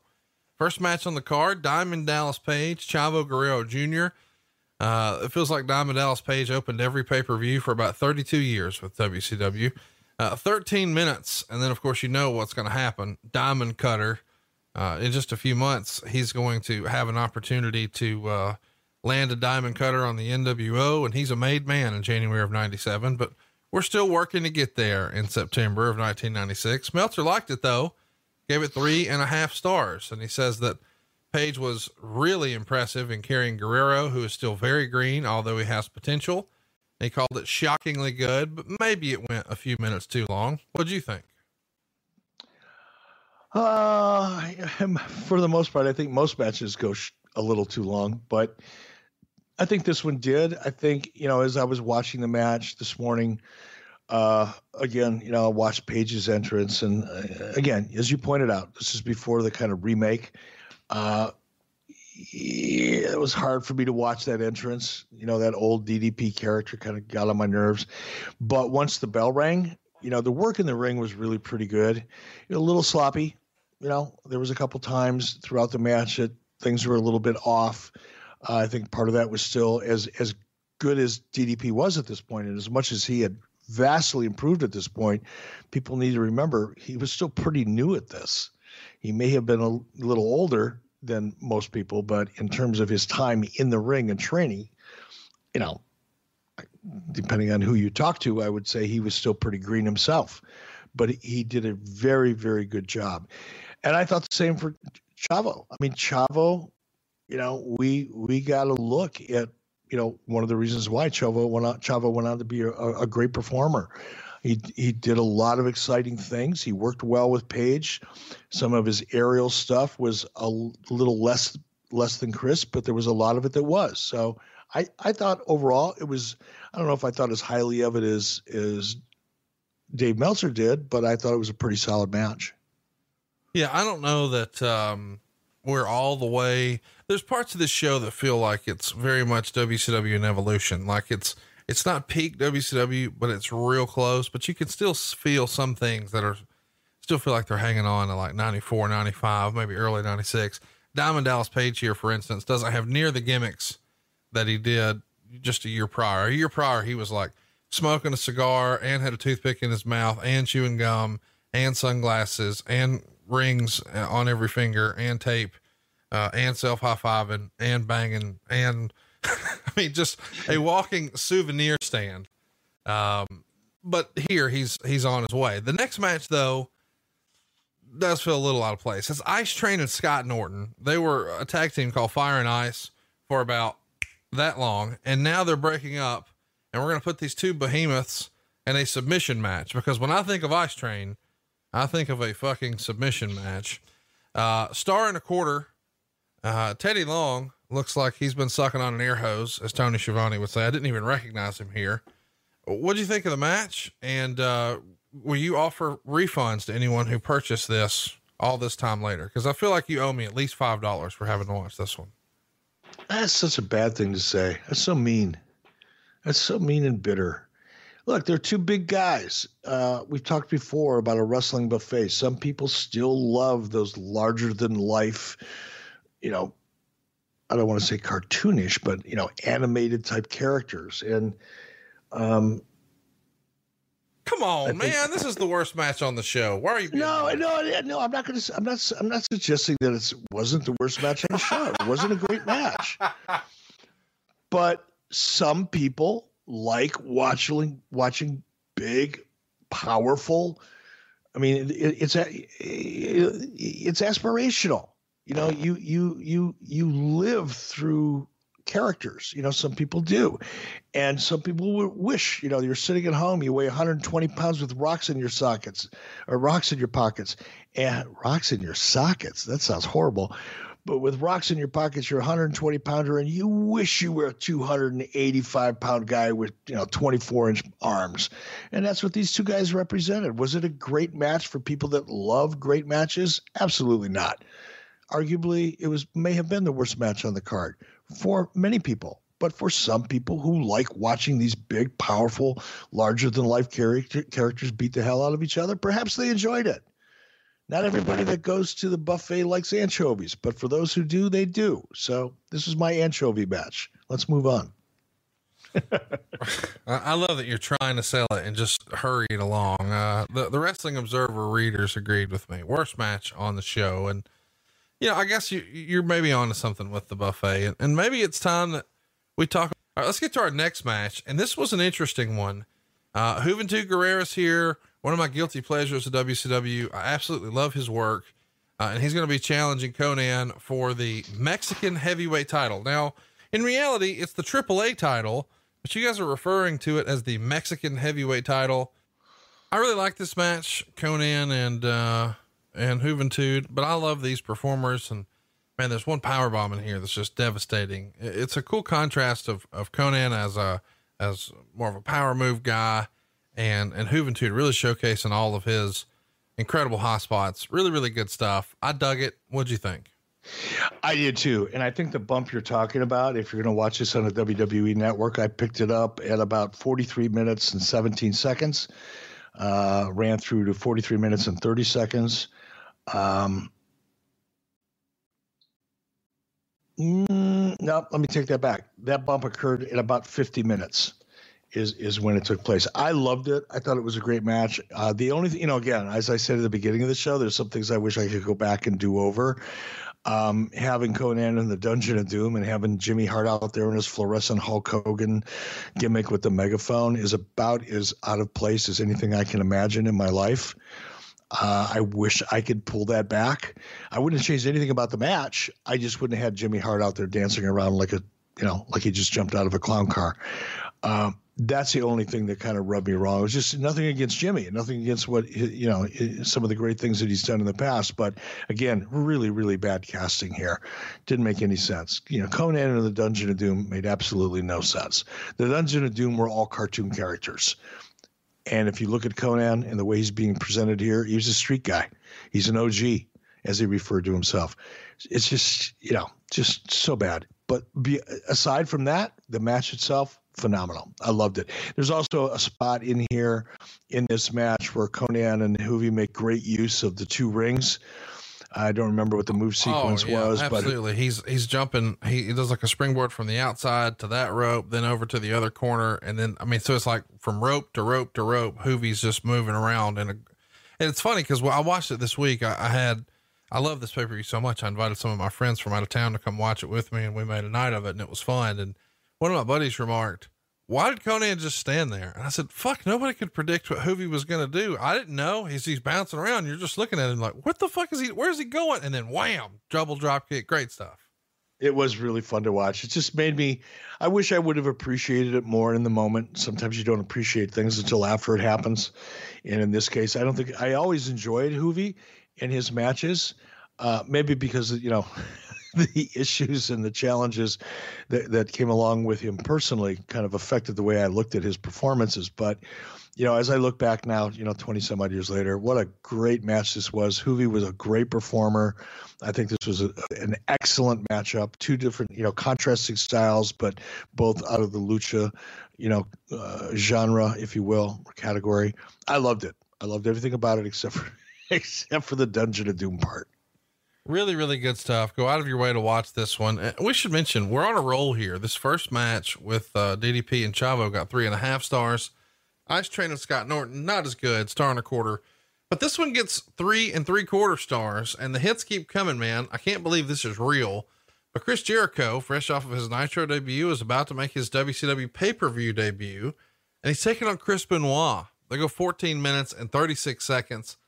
Unbelievably great match. 4 stars, early Jericho, early Benoit, but man, everything. And I know people get weird about talking about Benoit matches, but he had such snap on everything that he did. Everything just looked believable and impactful and full bore, man. Really, really fun to watch. I dug this one. What'd you think? Same. Wow. I'm a Chris Jericho fan. I've always loved his work. We've had our ups and downs over the years personally, but that goes with the territory. Good friends with him now and all that. But, I love going back and watching early Chris Jericho. I love his current stuff. The guy has reinvented himself, over and over and over again. And every time he does, he seems to up his game to a new level and a different character. And I think that's an amazing testament to who Chris Jericho is. But I will go back, having said all that and putting him over as much as I possibly can. I'll go back and say, to me, this is Chris Jericho. This is the Chris Jericho that as a character I fell in love with, as a talent. And I went, holy shit, this is the next evolution, and went on to be the next evolution, or one of. But this match is so good. And because of both guys, because of Chris, certainly because of Chris, and because of Chris Benoit. They were both. Has there ever been anyone since Chris Benoit, as awkward as it is to put him over, and let's set aside for the purpose of this discussion, the horrific way his life and his family's life ended, to set that off to the side for a moment and analyze the work in the ring. Has there been anybody since Chris Benoit that has been able to consistently deliver the kind of crispness and believability and ring work that Benoit brought to the table? Not occasionally, not every now and then. Every time. Every time, with no matter who he's wrestling, no matter who it was. You put him in there with Hulk Hogan. You put him in there with Kevin Nash. You put him in there with Rey Mysterio. You put him in there with Tugboat, whatever. It's an example, not an actual match. You could put him in a match with anybody, and he would deliver, at least on his end, a performance that was so crisp and so believable that it almost didn't matter who he was working with. It's amazing. Yeah, if you can watch Benoit matches, Meltzer would write this. From a technical wrestling standpoint, this was the best match on the card, and as good a match as you'll see anywhere. So really, really high marks. And that continues again. I can't believe this streak continues. Rey Mysterio is going to retain his cruiserweight title in 15 minutes and 47 seconds over Super Callow, who I believe debuted in like the prior 30 or 45 days, guys, on Saturday night. And now he's got a title shot here And it's not a good match. It's another great match. 4 stars. And it does feel a little weird that Super Callow is getting a title shot, but I'm glad he did because the result is badass. And I don't know that we've spent a lot of time talking about Super Callow, but he really showed what he was capable of here. And this young 1996 Rey Mysterio is still, even now, unlike anything anybody's seen before. Just another level. The finish and the Hurricane Rana into the pinning combination, outstanding. Really, really good showing. I dug this one. What say you? Yeah, I dug it as well. And one of the reasons I liked it as much as I did is it wasn't the lucha. It was the psychology and the ring action was more grounded, I think. There was a lot of lucha stuff in there. There were a lot of great high spots in there. There were a lot of great Rey Mysterio moments in this match and Callow moments, but it was very well balanced with some great kind of grounded ring work as well and psychology. Oftentimes when you get 2 great lucha stars, they would bring, the most aerial aspects of their art form to their match. And it's spectacular to watch, but sometimes the story and the psychology got kind of marginalized in the process. This match had great psychology, and I felt a great balance between the kind of high flying aerial, lucha style, presentation, along with just good ground and pound storytelling. So I loved it for that reason. Go out of your way to watch it, man. Just really, really good stuff. Mysterio in his prime is just hard to beat. And unbelievably, the hits keep coming. We're on quite a streak here on the undercard. The Harlem Heat retain their tag titles against the Nasty Boys in 15 minutes and 31 seconds. And I know what you're thinking. Okay, guys, Mysterio, Benoit, Jericho, Juventud, Conan. All right. I'm getting that this is a good wrestling show, but you're going to put over Harlem Heat and the Nasty Boys. Yes, we are. Even Meltzer did. He said after the previous 2 matches, this didn't figure to hold up, but it was a surprise. And he would even say a surprisingly good match, ending when Sherry broke a cane over Knob's head and Booker T pinned him. This is the Sherry of old. She's got a lot of heat going in this match. It's a good brawl, and it is definitely a contrast. You had some flipping and flying in the last match. This is just ass kicking, 3.5 stars worth. There is a fun moment on commentary though. Remember, the Harlem Heat are the champs, and Bobby Heenan says something like, it does no good for Heat to try to win by count out. You can't win the titles on a count out, but they're already the champs. 3.5 stars. What'd you think? I thought it was a great match. A lot of great moving pieces in this. Sherry Martel, as I've said, in recent weeks, I think is probably one of the more underrated performers or underappreciated performers over the last 20 or 30 years. She was a great character. She could do it all. She was great on the mic. She could get heat in the ring. She could be sultry. She could be sexy. She could be provocative. She could be an ass kicker. She could do it all. She had a great range. And I think that's one of the things that so often talent, doesn't pay enough attention to. You may be great at a certain type of character, for a year or 2, but you got to have range. If you're going to have longevity, you've got to be able to do it all. And you have to be able to tell different kind of stories with your character, or be able to be inserted into different types of stories, because you have the ability to adapt to your situations. And I think Sherry, because she had so much range and because she was so capable in so many different ways, and this, I can't say this was Sherry Martel at her peak, because I didn't work with Sherry Martel in WWF. And I'll be honest, I didn't watch her a lot in WWF, early WWF. But I can't say in terms of our relationship with Sherry, this might have been Sherry at her peak. She was awesome. And I think that's one of, not the only, one of the reasons this match was as well received as it was, because you had some great moving pieces. You had Sherry with all of the great things she just brought, as we just described, that she brought to the table. You had Harlem Heat was in there working their asses off, and they were in there with the Nasty Boys, and everybody's got opinions about the Nasty Boys because they were Hulk's friends and they were kind of one-dimensional themselves. They weren't able to have a whole lot of different types of matches. They weren't technicians by any stretch of the imagination, but in a match like this, they were 2 of the toughest bastards you could ever put in a ring. Brian Knobbs could take some abuse. Jerry Saggs is one tough SOB, and in a match like this, I don't think you could have cast it any better. And again, with Sherry out there and the story that they were telling, I Like so many, when I saw this, we're going to have to cover this match. Oh my God, it's going to be painful. Conrad's going to make fun of me. He's going to beat my ass for putting this match on the pay-per-view. And then I watched it. I went, okay, bring it on, big man. Yeah. It was I'm good ready. stuff. Really, really good stuff, man. We've talked about it before, but the Nasty Boys have always been a bit of a guilty pleasure for me. I think they get a bad rap. When it comes to a brawling, ass kicking match, they're about as good as it gets. And I, like a lot of other folks, prefer their heel stuff over their babyface stuff. But we do need to, I guess we should probably mention right now, if maybe you haven't seen, Brian Knobbs is going through a tough time right now. Looks like he needs a full knee replacement.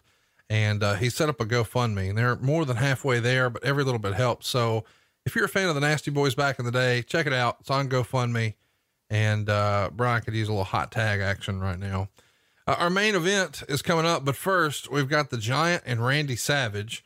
And we mentioned a little while earlier that the Giant was on the WCW side of things. Of course, he just dropped the world title to Hulk Hogan a month prior at Hog Wild, but now he's joined the NWO by turning his back on Randy Savage. They're going to go 7 minutes and 47 seconds.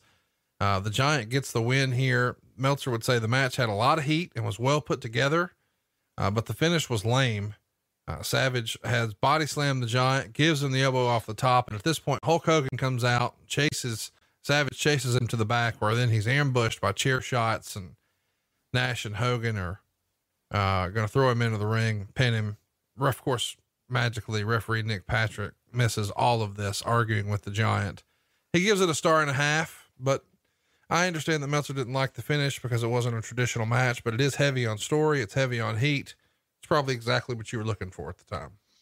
Well, because we were going with Randy Savage and Hulk Hogan at Halloween Havoc in 2 months. So it was a story-based match. It wasn't designed to provide a fulfilling finish and conclusion, as most matches on a pay-per-view should do.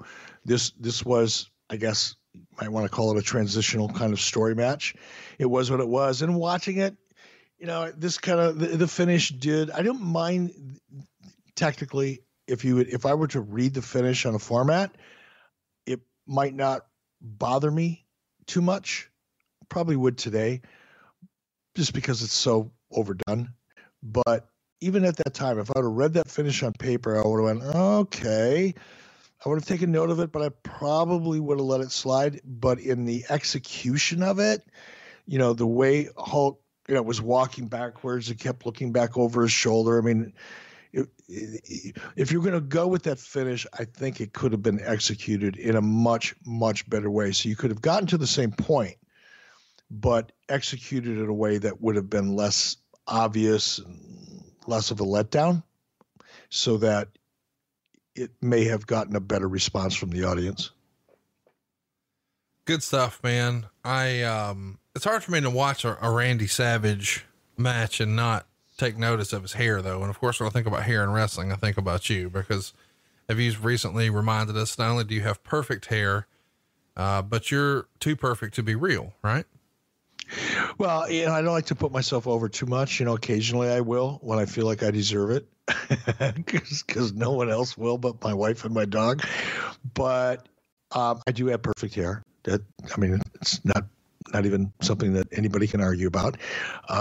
Even Charles Robinson, WWE referee, who has probably the second best head of hair. I would agree. In sports entertainment, even Charles Robinson, bows down, to my hair. So it is true. It has nothing to do with me. I don't work at it. I was just born this way. It was genetics. My mom and dad did it. I had nothing to do with it, but I'm the beneficiary of it. Yes, I do have perfect hair. Yeah. I know that what you're most excited about now is to share how perfect your hair is. All right, let's get to the main event. Pretty excited about this. On the way here, we get a backstage interview with Mike Tenay. Rick is so fired up that he's calling Mike Tenay Gene. Gene's not even with the company, but force a habit.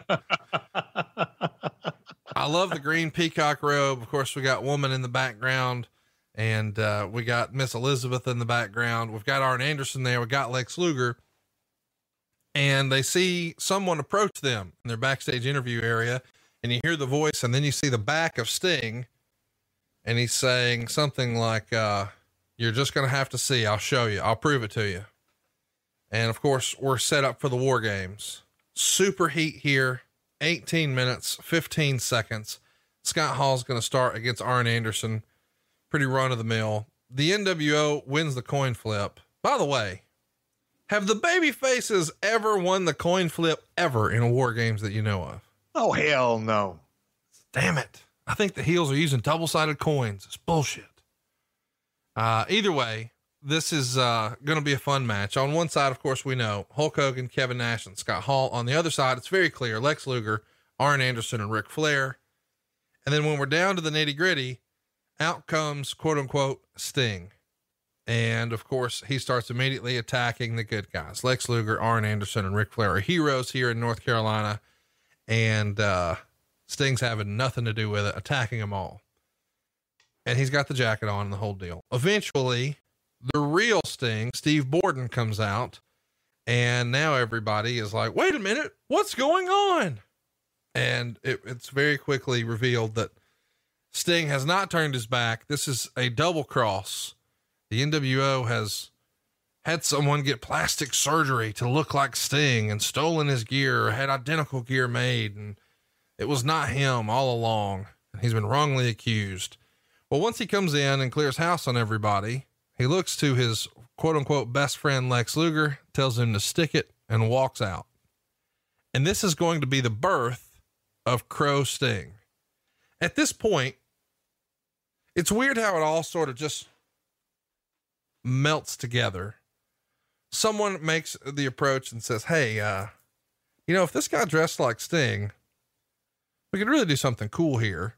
So you have this guy Cobra on the squad anyway, and now you're going to dress him up, do this angle, and then it just sort of evolves into Crow Sting. But if one idea doesn't happen, maybe we never get Crow Sting, right? That's true, but there was a lot more thought given to this. Once we knew we were going with the fake Sting, the NWO Sting, we knew we wanted that Crow character.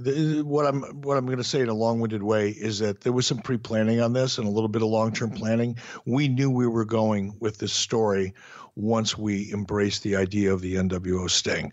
We knew that we wanted to have Sting, the real Sting, be that lone, I hate to use this term because it's been so overused for so many decades, but that one lone wolf. He was there for his friends. He tried to prove it wasn't, him that attacked Lex Luger the previous week.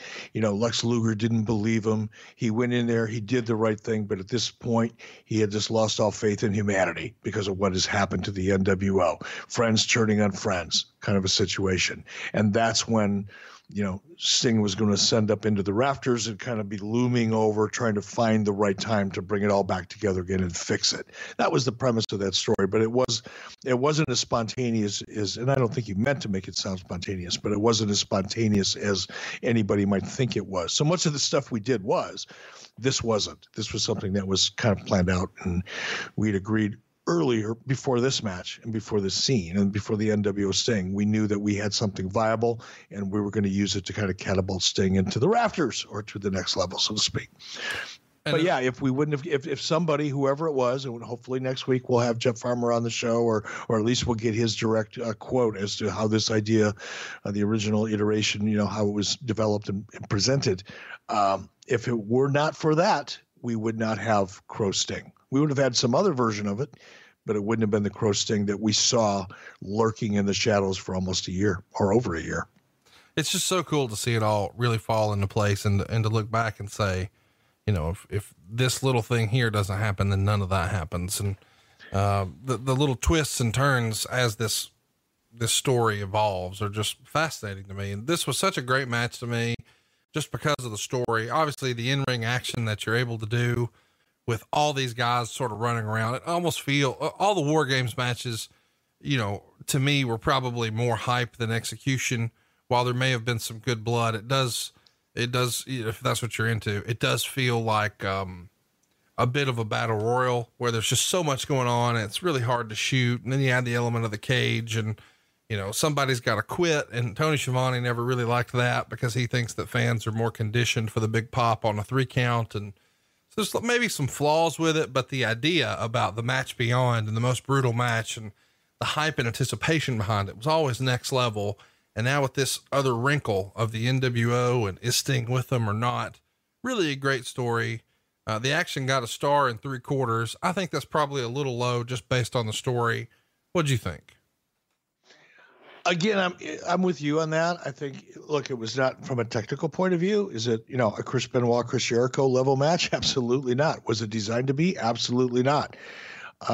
If you would have had, 9 or 10 or 11 matches on the card that would have all looked like it all would have been to the same level and the same presentation of Chris Jericho and Chris Benoit, people would have gotten bored stiff with it, unless you were like the 1% of the top 1% of the audience that loves that kind of stuff. This was a different kind of a match. It was a story match. This was advancing the NWO versus WCW, which was the reason why we were drawing as much money as we were drawing. And it was the reason why the ratings were what they were. All of the other things underneath it were very important and helped contribute and gave us a sense of a variety of different kinds of styles and presentations and characters that we could all relate to in our own way, going back to the wrestling buffet, ideology.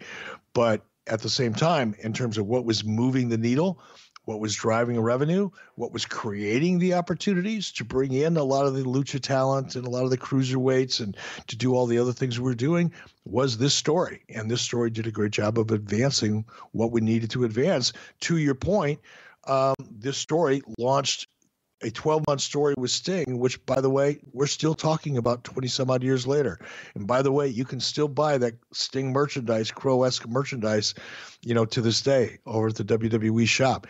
By the way, you can still see Sting in his Crow character at conventions around the world. So the fact that, was it a 4-star match? Hell no. Was it designed to be? Hell no. Was it one of the most important pivot points, I think, in WCW's history that has resonated to this day in 2019? Hell yeah.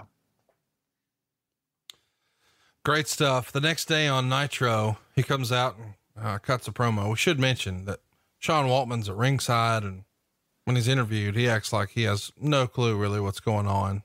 Later in the show, though, it's revealed that he has a new name, Six. When Sting comes out to do the promo, he says, I think he does it with his back to the hard camera. I want a chance to explain something that happened last Monday night at Nitro. Last Monday, I was on an airplane flying from LA to Atlanta. When I got to Atlanta, I tuned into the TV to Nitro, and I thought I was watching a rerun, and often imitated, but never duplicated. So what else do I see? I see people, I see wrestlers, I see commentators, I see my best friends doubting the Stinger. That's right. They doubted the Stinger. So I heard Lex Luger saying, I know where he lives. I know where he works out. I'm going to go and get him. So I said to myself, I'll go into this conclusion. I'll wait and see what happens on Saturday night. And I tune in Saturday night, and what did I see? I see more of the same, more doubt, which brings me to Fall Brawl. I knew I had to get to Fall Brawl and get face to face with the total package to let him know it wasn't me. And what I get out of that was, no, Sting, I don't believe you, Sting. Well, all I got to say is I've been a mediator. I've been a babysitter, all for Lex Luger. I've given him the benefit of the doubt 1,000 times in the last 12 months. And I've carried the WCW banner. I've given my blood, my sweat, and my tears for WCW. So for all those fans out there and those wrestlers and people that never doubted the Stinger, I'll stand by you if you stand by me.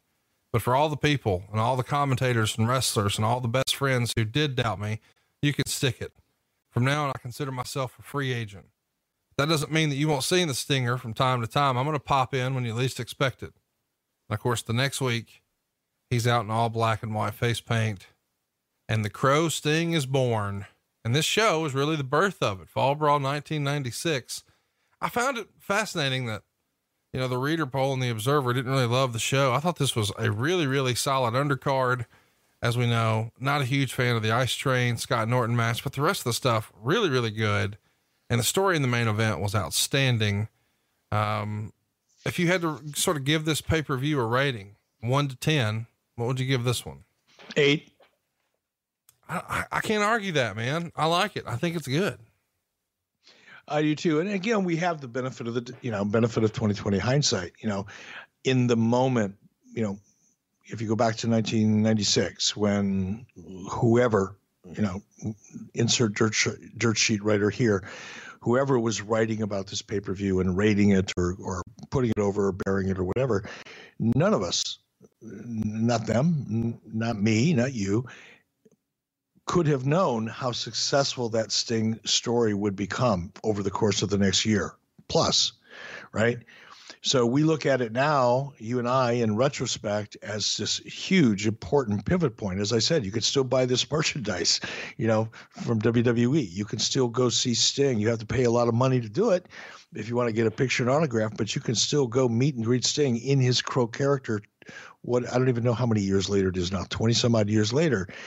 So clearly it was a story and a moment that has resonated throughout this industry for decades. Nobody's going to take that away from anybody. However, in the moment, we didn't know that. It's easy to go back for you and I to look at this show now, knowing what we know 20 years later and say, wow, this is really a great show because it achieved so many things. But unless you had a crystal ball, you didn't know how important this show was until years later. So I get why, some people may not have liked it and rated it as highly as possibly you or I think they should have. But from a storytelling point of view, from an overall balance of great wrestling action, great characters, great story, I think it was one of the better efforts under my tenure at WCW. Certainly could have improved a lot of things. I think one of the other things that I wish I could get a do-over on was that backstage interview where Sting came in to plead his case and try to tell Lex it wasn't him.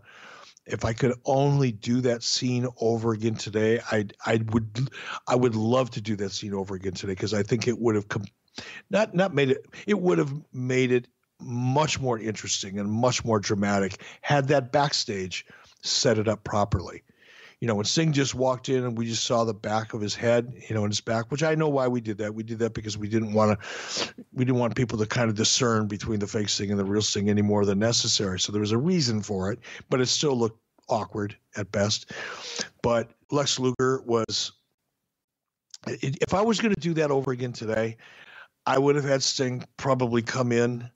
I would have had him come in with a little more passion and pleading his case. I would have also had those four guys, whatever, however many there were, three guys, whatever. I would have had, Lex and Rick and Arn tear into him in the beginning and create kind of a pull apart. I would have had that dialogue between Lex and Sting take place while they were each being restrained. I would have brought more emotion to that.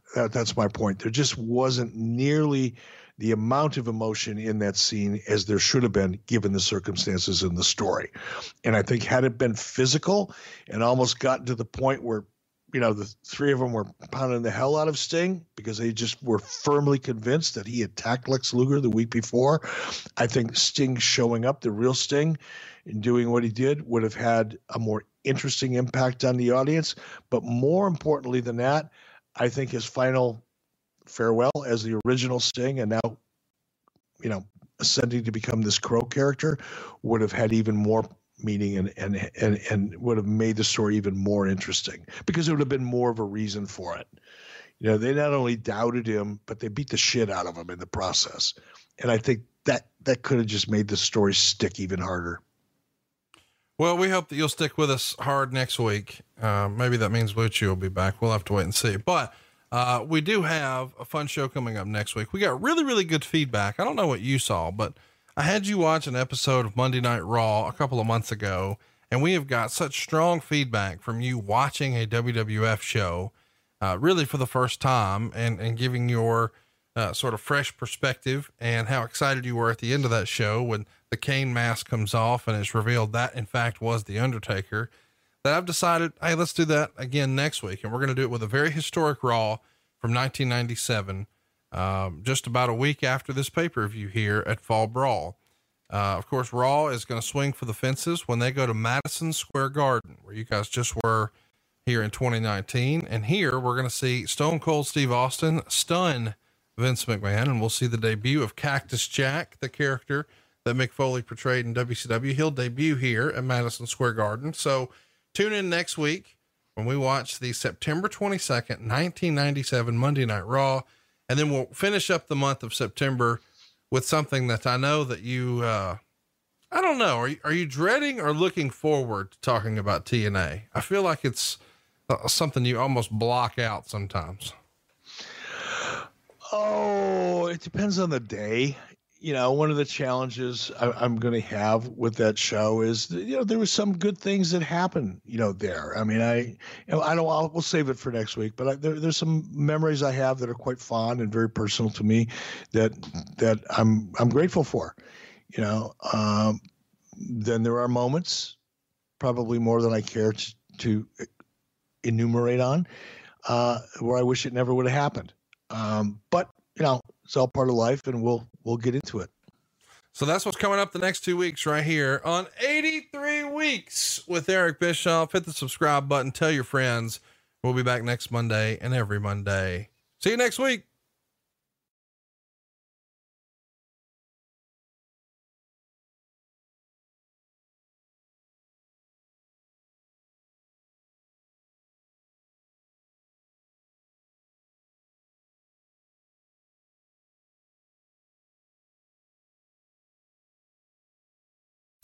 John brings his skewed sense of humor. Jeff brings tips to cut strokes off your next round. Together, it's those weekend golf guys. They'll pay a lot of money to PXG and Titleist and Callaway and on and on and on, right? How many yards do you think you're going to pick up with that extra driver? I think I can get an extra 5 to 10. What if I give you 15 to 20? You pay me more. Jeff Smith teaches on the sliding scale. Those Weekend Golf Guys, the podcast, part of the Believe Network. Just search BLEAV on YouTube or wherever you listen.